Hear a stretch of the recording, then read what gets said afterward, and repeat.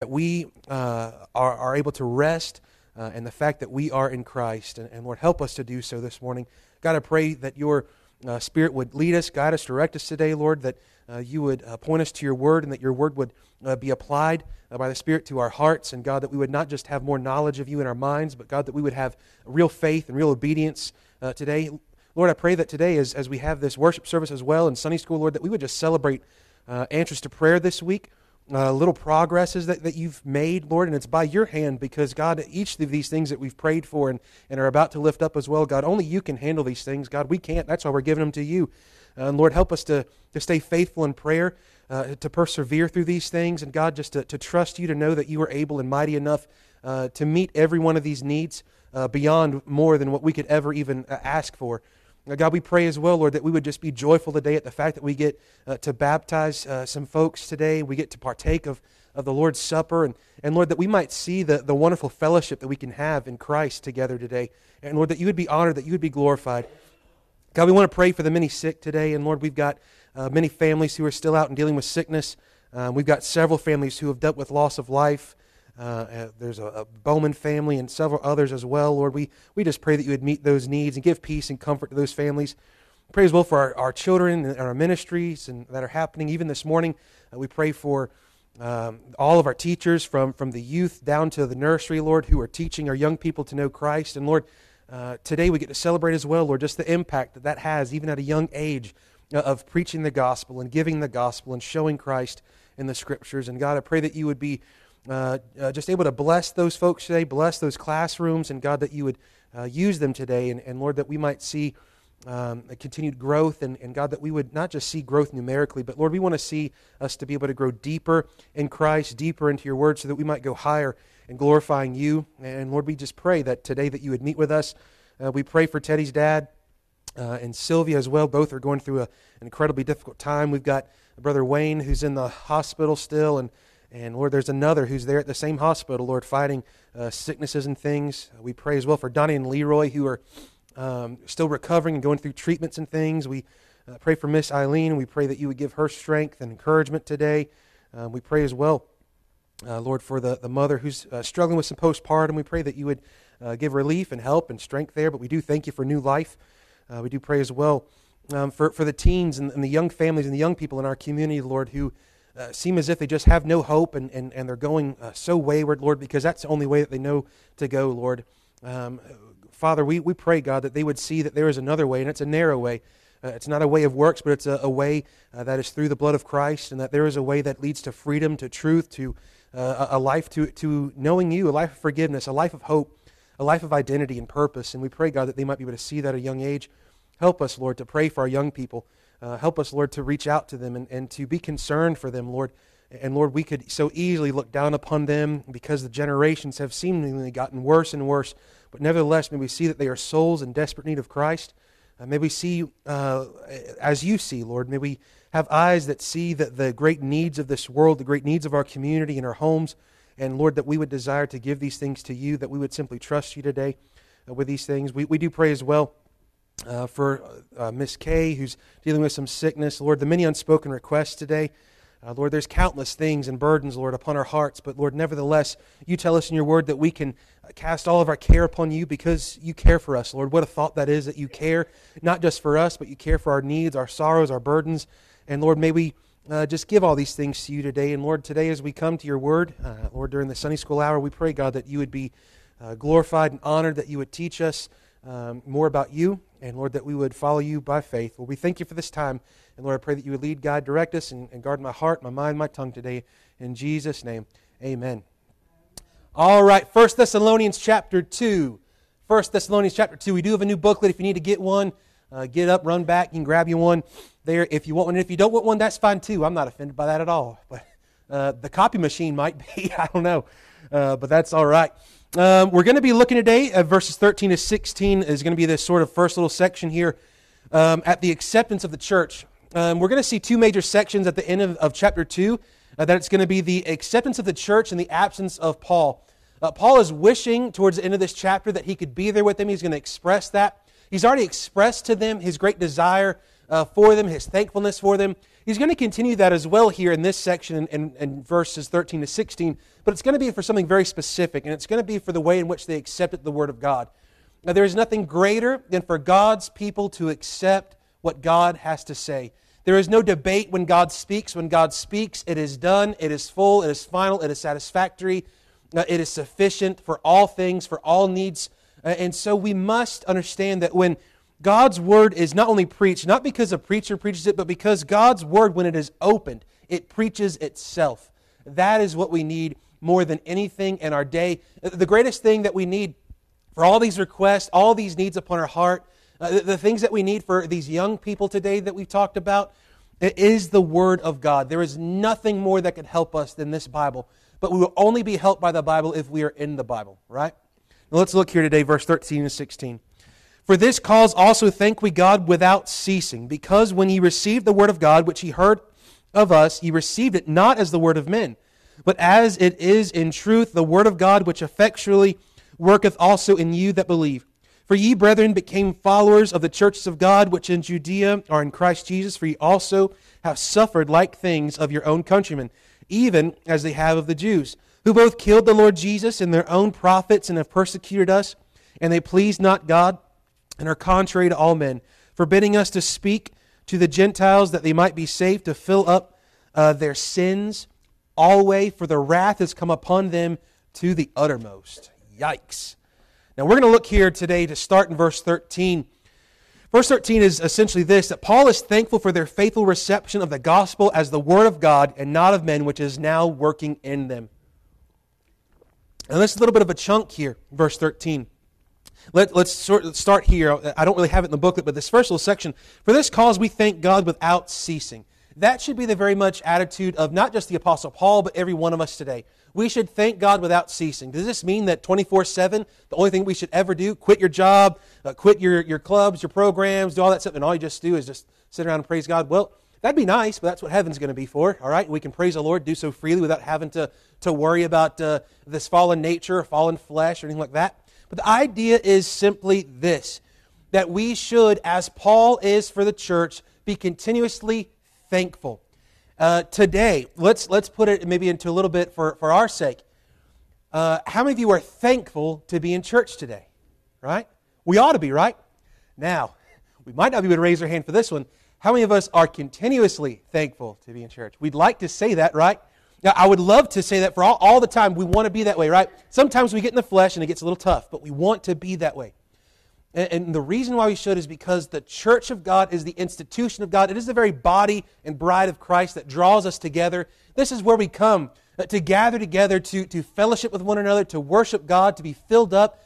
We gather to scatter. Does that make sense? That sounds like a Waffle House order that you put on hash browns. I like them smothered and covered. But anyways, we think we gather together, right, to be sent out. But we have to gather together. And there is nothing more blessed than that when we gather together as the saints. And Paul here says, I thank God without ceasing. And then he's going to give us the reason. He says, because when you received the word of God, which you heard of us, you received it not as the word of men. Meaning, when you heard the word preached by us, you didn't just take it as our words. He goes on, he says, but as it is in truth, the word of God, which effectually worketh also in you that believe. He says, when we preach the word to you, you didn't go, oh, that's just old Paul, or oh, that's just Timothy and Silas, oh, crazy guys, you know, they're just old preachers, right? Or they're old-fashioned, or they're old fogies, or whatever they might be, right? No. He says, you receive the word as the word of God. You know why? Because when they preach with authority because they preach from the word of God. And they preached what God gave them to preach. They preached nothing that contradicted the word of God because they were preaching the word of God.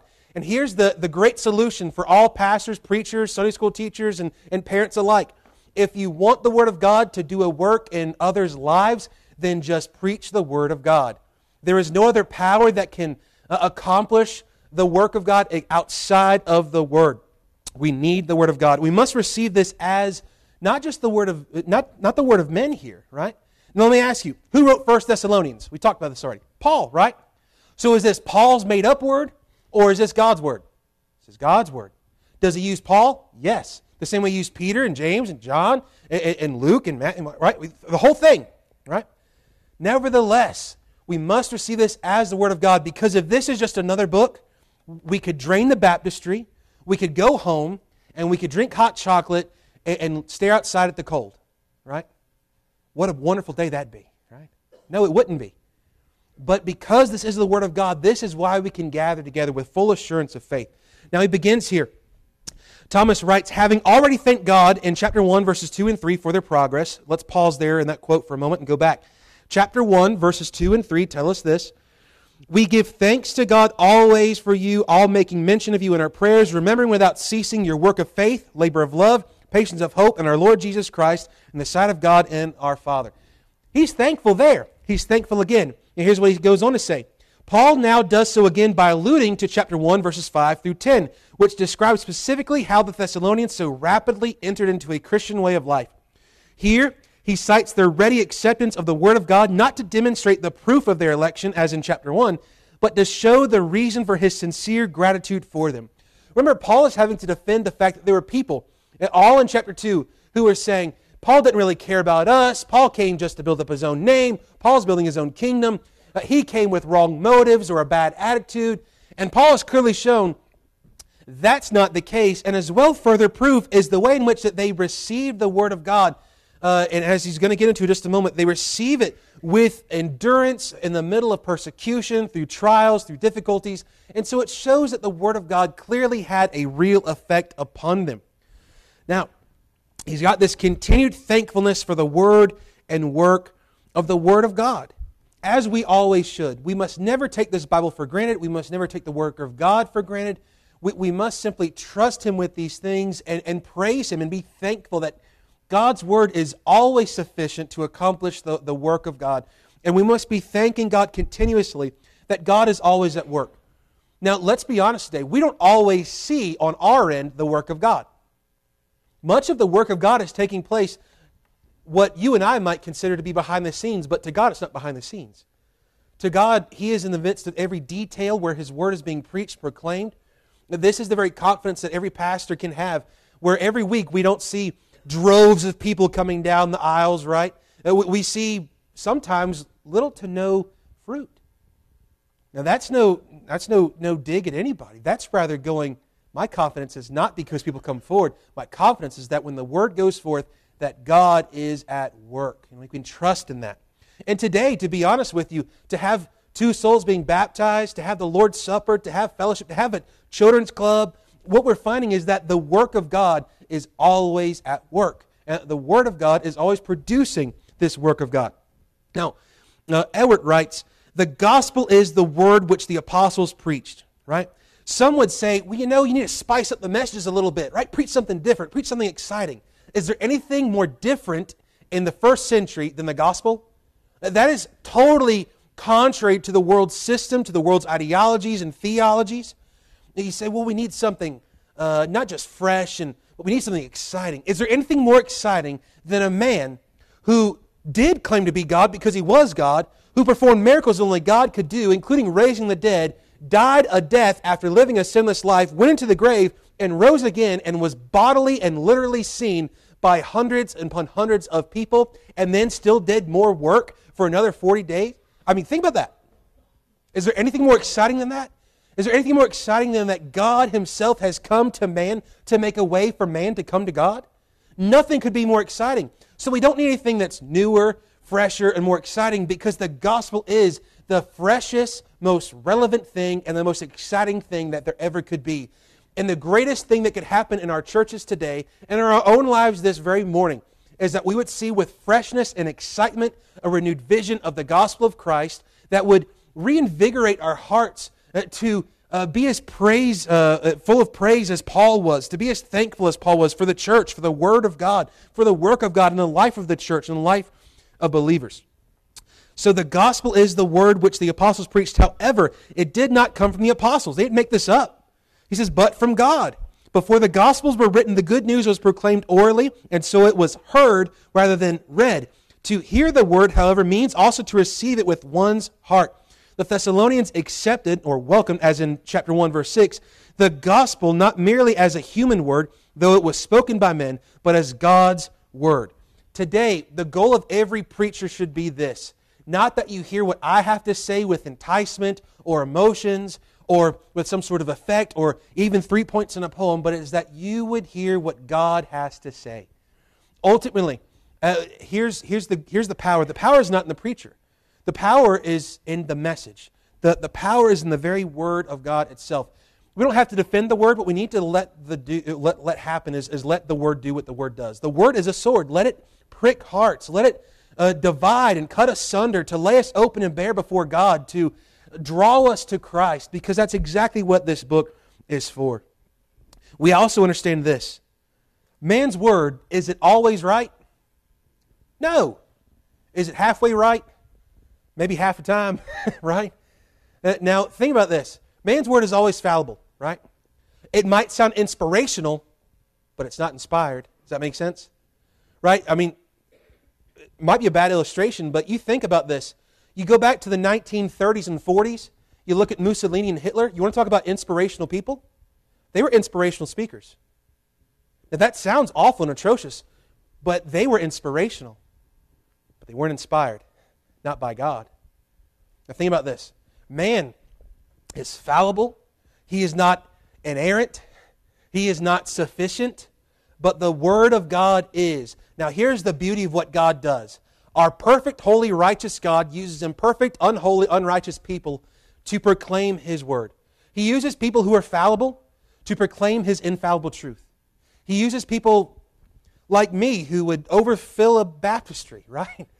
I mean, He uses the most doofuses of doofuses to preach the Word. That is a beautiful thing that God does. Only God could do such. That is the beauty of the Word of God, that God takes it and does great things. Now, they had received the Word here.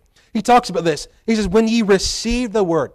Now, if you receive something, are you receiving it because it's been given? Yes. Right? You can only receive it if it's offered, right?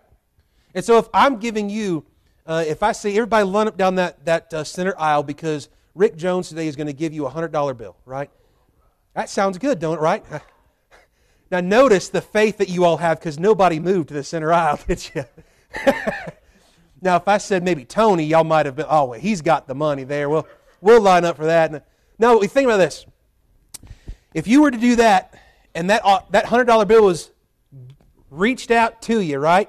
Extended out. How would you get it? You'd have to receive it, wouldn't you? Now, you'd probably be checking that thing in the lights, and maybe taking it somewhere to get that marker and all that stuff to see if it's real or hot off the printing press. But to receive the Word of God is to receive it by faith. Now, faith is that idea of a total dependence, a total trust, total acceptance. But you and I, when we talk about certain people when they talk, we use phrases like, well, you got to take what they say with a grain of salt. Anyone ever said that? Someone's probably said it about you, so don't feel too bad. They probably said it about me.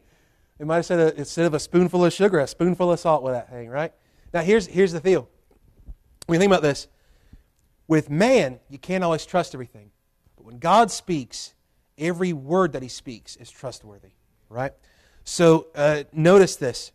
These men, Paul, Silas, Timothy, they're not preaching their own word. They're preaching what God has to say. Therefore, it is trustworthy, and therefore it should be received. Morris writes, to preach interesting little moral essays can never prove an adequate substitute for the word that comes from God. Ultimately, the only way to receive forgiveness of sins, by receiving the Word of God. The only way to have assurance of eternal life, receive the Word of God. Now, to receive the Word of God is not just to receive God's promise, His Word, but as well His provision, because the only way that we know about what Christ has done is not because you and I got to see Jesus walk around, live a sinless life, die a death, go into the grave and raise again. We didn't see that. But there were souls that did. And God inspired them. They wrote it down, and it is trustworthy for us to trust this book. Though this book has many authors, yet it has one. Though this book was written over centuries and centuries, yet it has one theme, one message, and not one word or iota or jot or tittle is contradictory to another. Every line matches up with every line. Every precept matches up with every precept. This is the Word of God that we can trust, and we should receive it as the Thessalonians had received the Word. The Green writes, upon hearing it, they accepted it not as the word of men, but as it actually is, the Word of God. While accepted, is almost synonymous with received the previous clause, the verb commonly places more emphasis on personal appropriation. In other words, they solemnly received the sacred message and appropriated it for themselves. Let me pause there for a moment. Here's what receiving really has the idea of. It is not just that they heard, they say, oh, well, that sounds nice, or that sounds like a good message, or, that Paul sure is a good preacher. No, it is that they received it and appropriate it themselves, meaning they go, this is the Word of God, and I need this more than anything. And it is now applied to them. They now apply it to their hearts. The methodology of the heralds was unlike that of the philosophers of their day. And their content of the message was not simply human, but divine. The Thessalonians recognized this, having seen the way this message came powerfully to their city. And we see that in chapter 1, verse 5. They had listened to the voices of Paul, Silas, and Timothy, but they heard what their proclamation actually was, the Word of God. God spoke to them in this proclamation, and their reception of the message was the moment of their conversion. Now, if they had simply heard the Word of God, that's not salvation. Receiving by faith is what brings about salvation. We are saved by grace alone, through faith alone, in Christ alone. But until we have heard the Word of God, we will not be saved. Matter of fact, the Bible even teaches us, Romans 10:17. So then faith cometh by hearing, and hearing by the Word of God. As the Word of God is preached by Paul, Silas, and Timothy, the Word of God does a work inside of these folks, drawing them to Christ, showing them who Jesus truly is, and they trust in Him by faith. They depend upon Jesus, His death, burial, and His resurrection, and His promise of a soon return, that they would be then saved. This is the work of God. This is what the Word of God does. Now as we go forward here, Edward writes, the divine Word which they received, albeit through human channels, continued to work in their lives. He puts in here sort of a paraphrase, is at work in you who believe. The Greek verb energeo is used regularly in the New Testament for supernatural activity. Right? This is that word effectually, he says here. He says, which you heard of us, you received it, not as the word of men, but as it is in the truth, the Word of God, which effectually worketh also in you that believe. Right? Now he goes on and he says, where people welcome God's Word into their lives, the power of God is at work. The Word of the cross is the power of God. We find that it is effectually doing a work in us. This is why on the days that you wake up and you say, I really don't feel like reading my Bible, read your Bible. The evenings, maybe if that's your time that you go to try to read, pray, study, whatever it might be, have devotion. If you go that evening and you go, it is a long day today, right? I just don't feel like it. Read it anyways. Why? Because the Word of God is always at work. This is why Old and New Testament, especially in the Old Testament, there in Deuteronomy, they talk so much about the Word of God, how important and critical it was, that they would literally write it on the doorposts, right? Put it everywhere in their life that they could see the Word of God, because where the Word of God goes, the work of God is there. The power of God is there. The power of God is not in Paul, Silas, and Timothy. They were fallible men.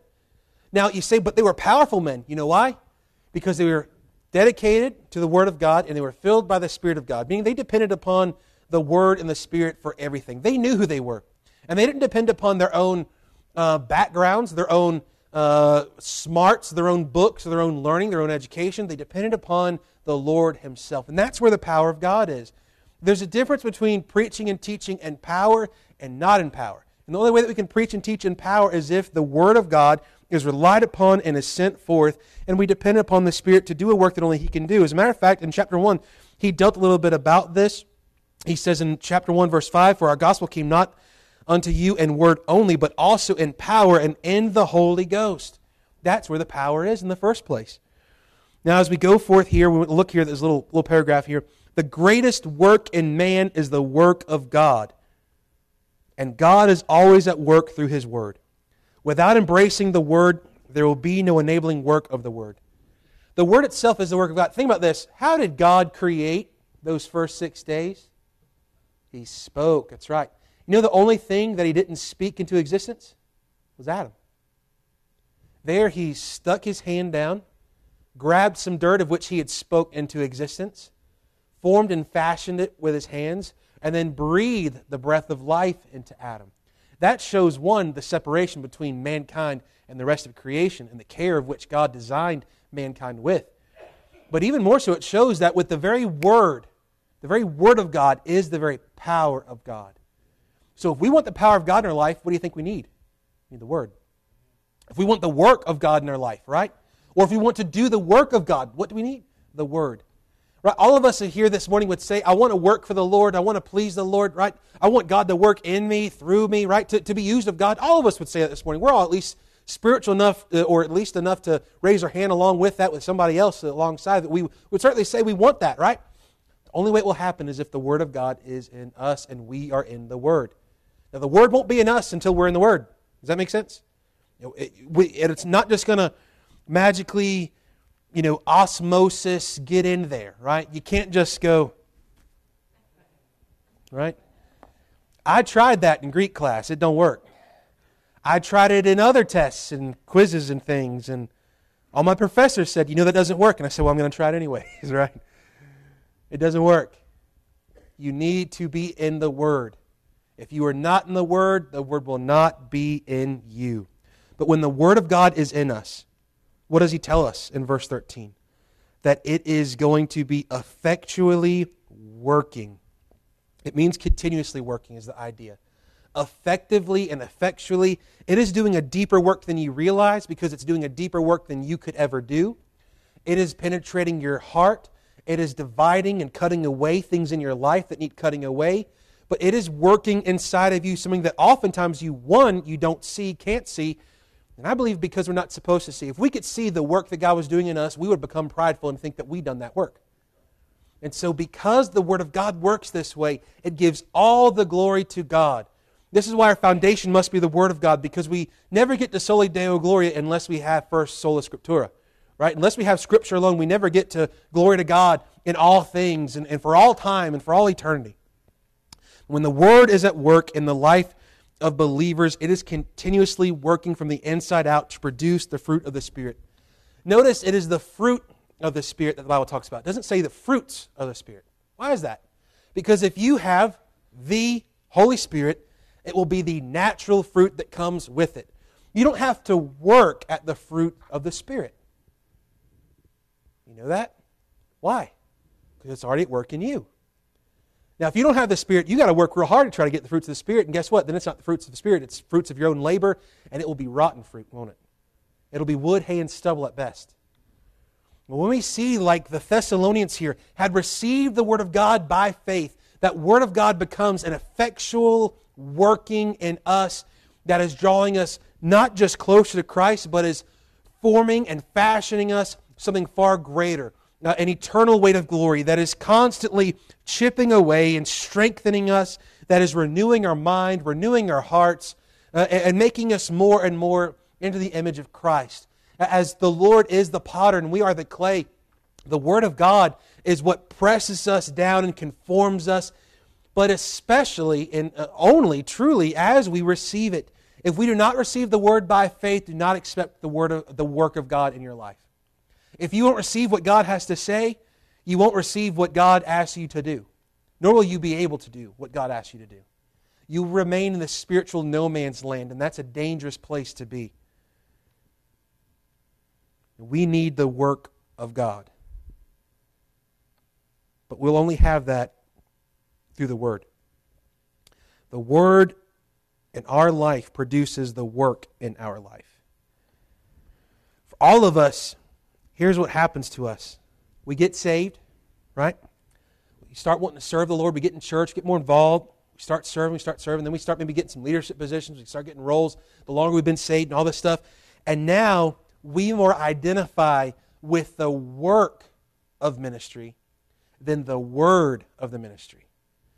And that's a bad spot to be, because we can work ourselves to death without ever being in the Word of God. And what we'll find is emptiness and little to no real fruit. But the Word does a deeper and more lasting work than we could ever possibly imagine. So today, we need to look at our own hearts and lives today and go, when I serve the Lord, right? And all of you would probably say, what? You serve the Lord in some capacity, whether it's praying for your church, giving to your church, helping out with kids ministry. Well, Well, that's not y'all this morning, but that's the rest of them out there. But nevertheless, you're here, right? You're a part of the body. That's just as much of a help today. Trust me. Are you doing it by the work of your hands or because the Word of God has done a work in your heart? It must be because the Word has done a work in us that draws us to this place, that draws us to these people around you, even the ones you don't like. Because it's the Word of God that binds us together, that unites us in Christ and unites us in the work for Christ. So we'll stop here today because we won't get into verse 14. But today, may we meditate on this work and that the Word of God is the greatest thing in our life to produce a work in us. So as we close, are you in the Word? And is the Word in you? Let us pray. Lord, we love you. We thank you for this time. We're grateful for your faithfulness, your kindness to us. We thank you that we have your Word that we can trust, that we can rely on and depend upon. I pray that we would do so with our whole hearts, our whole lives. And God, that we would trust and rest in you. Lord, we pray that this morning, Lord, that you would prepare our hearts to worship you in spirit and in truth. And God, that you would give us a sweet spirit of freedom and liberty, Lord, as your Word goes forth and that would accomplish great things today.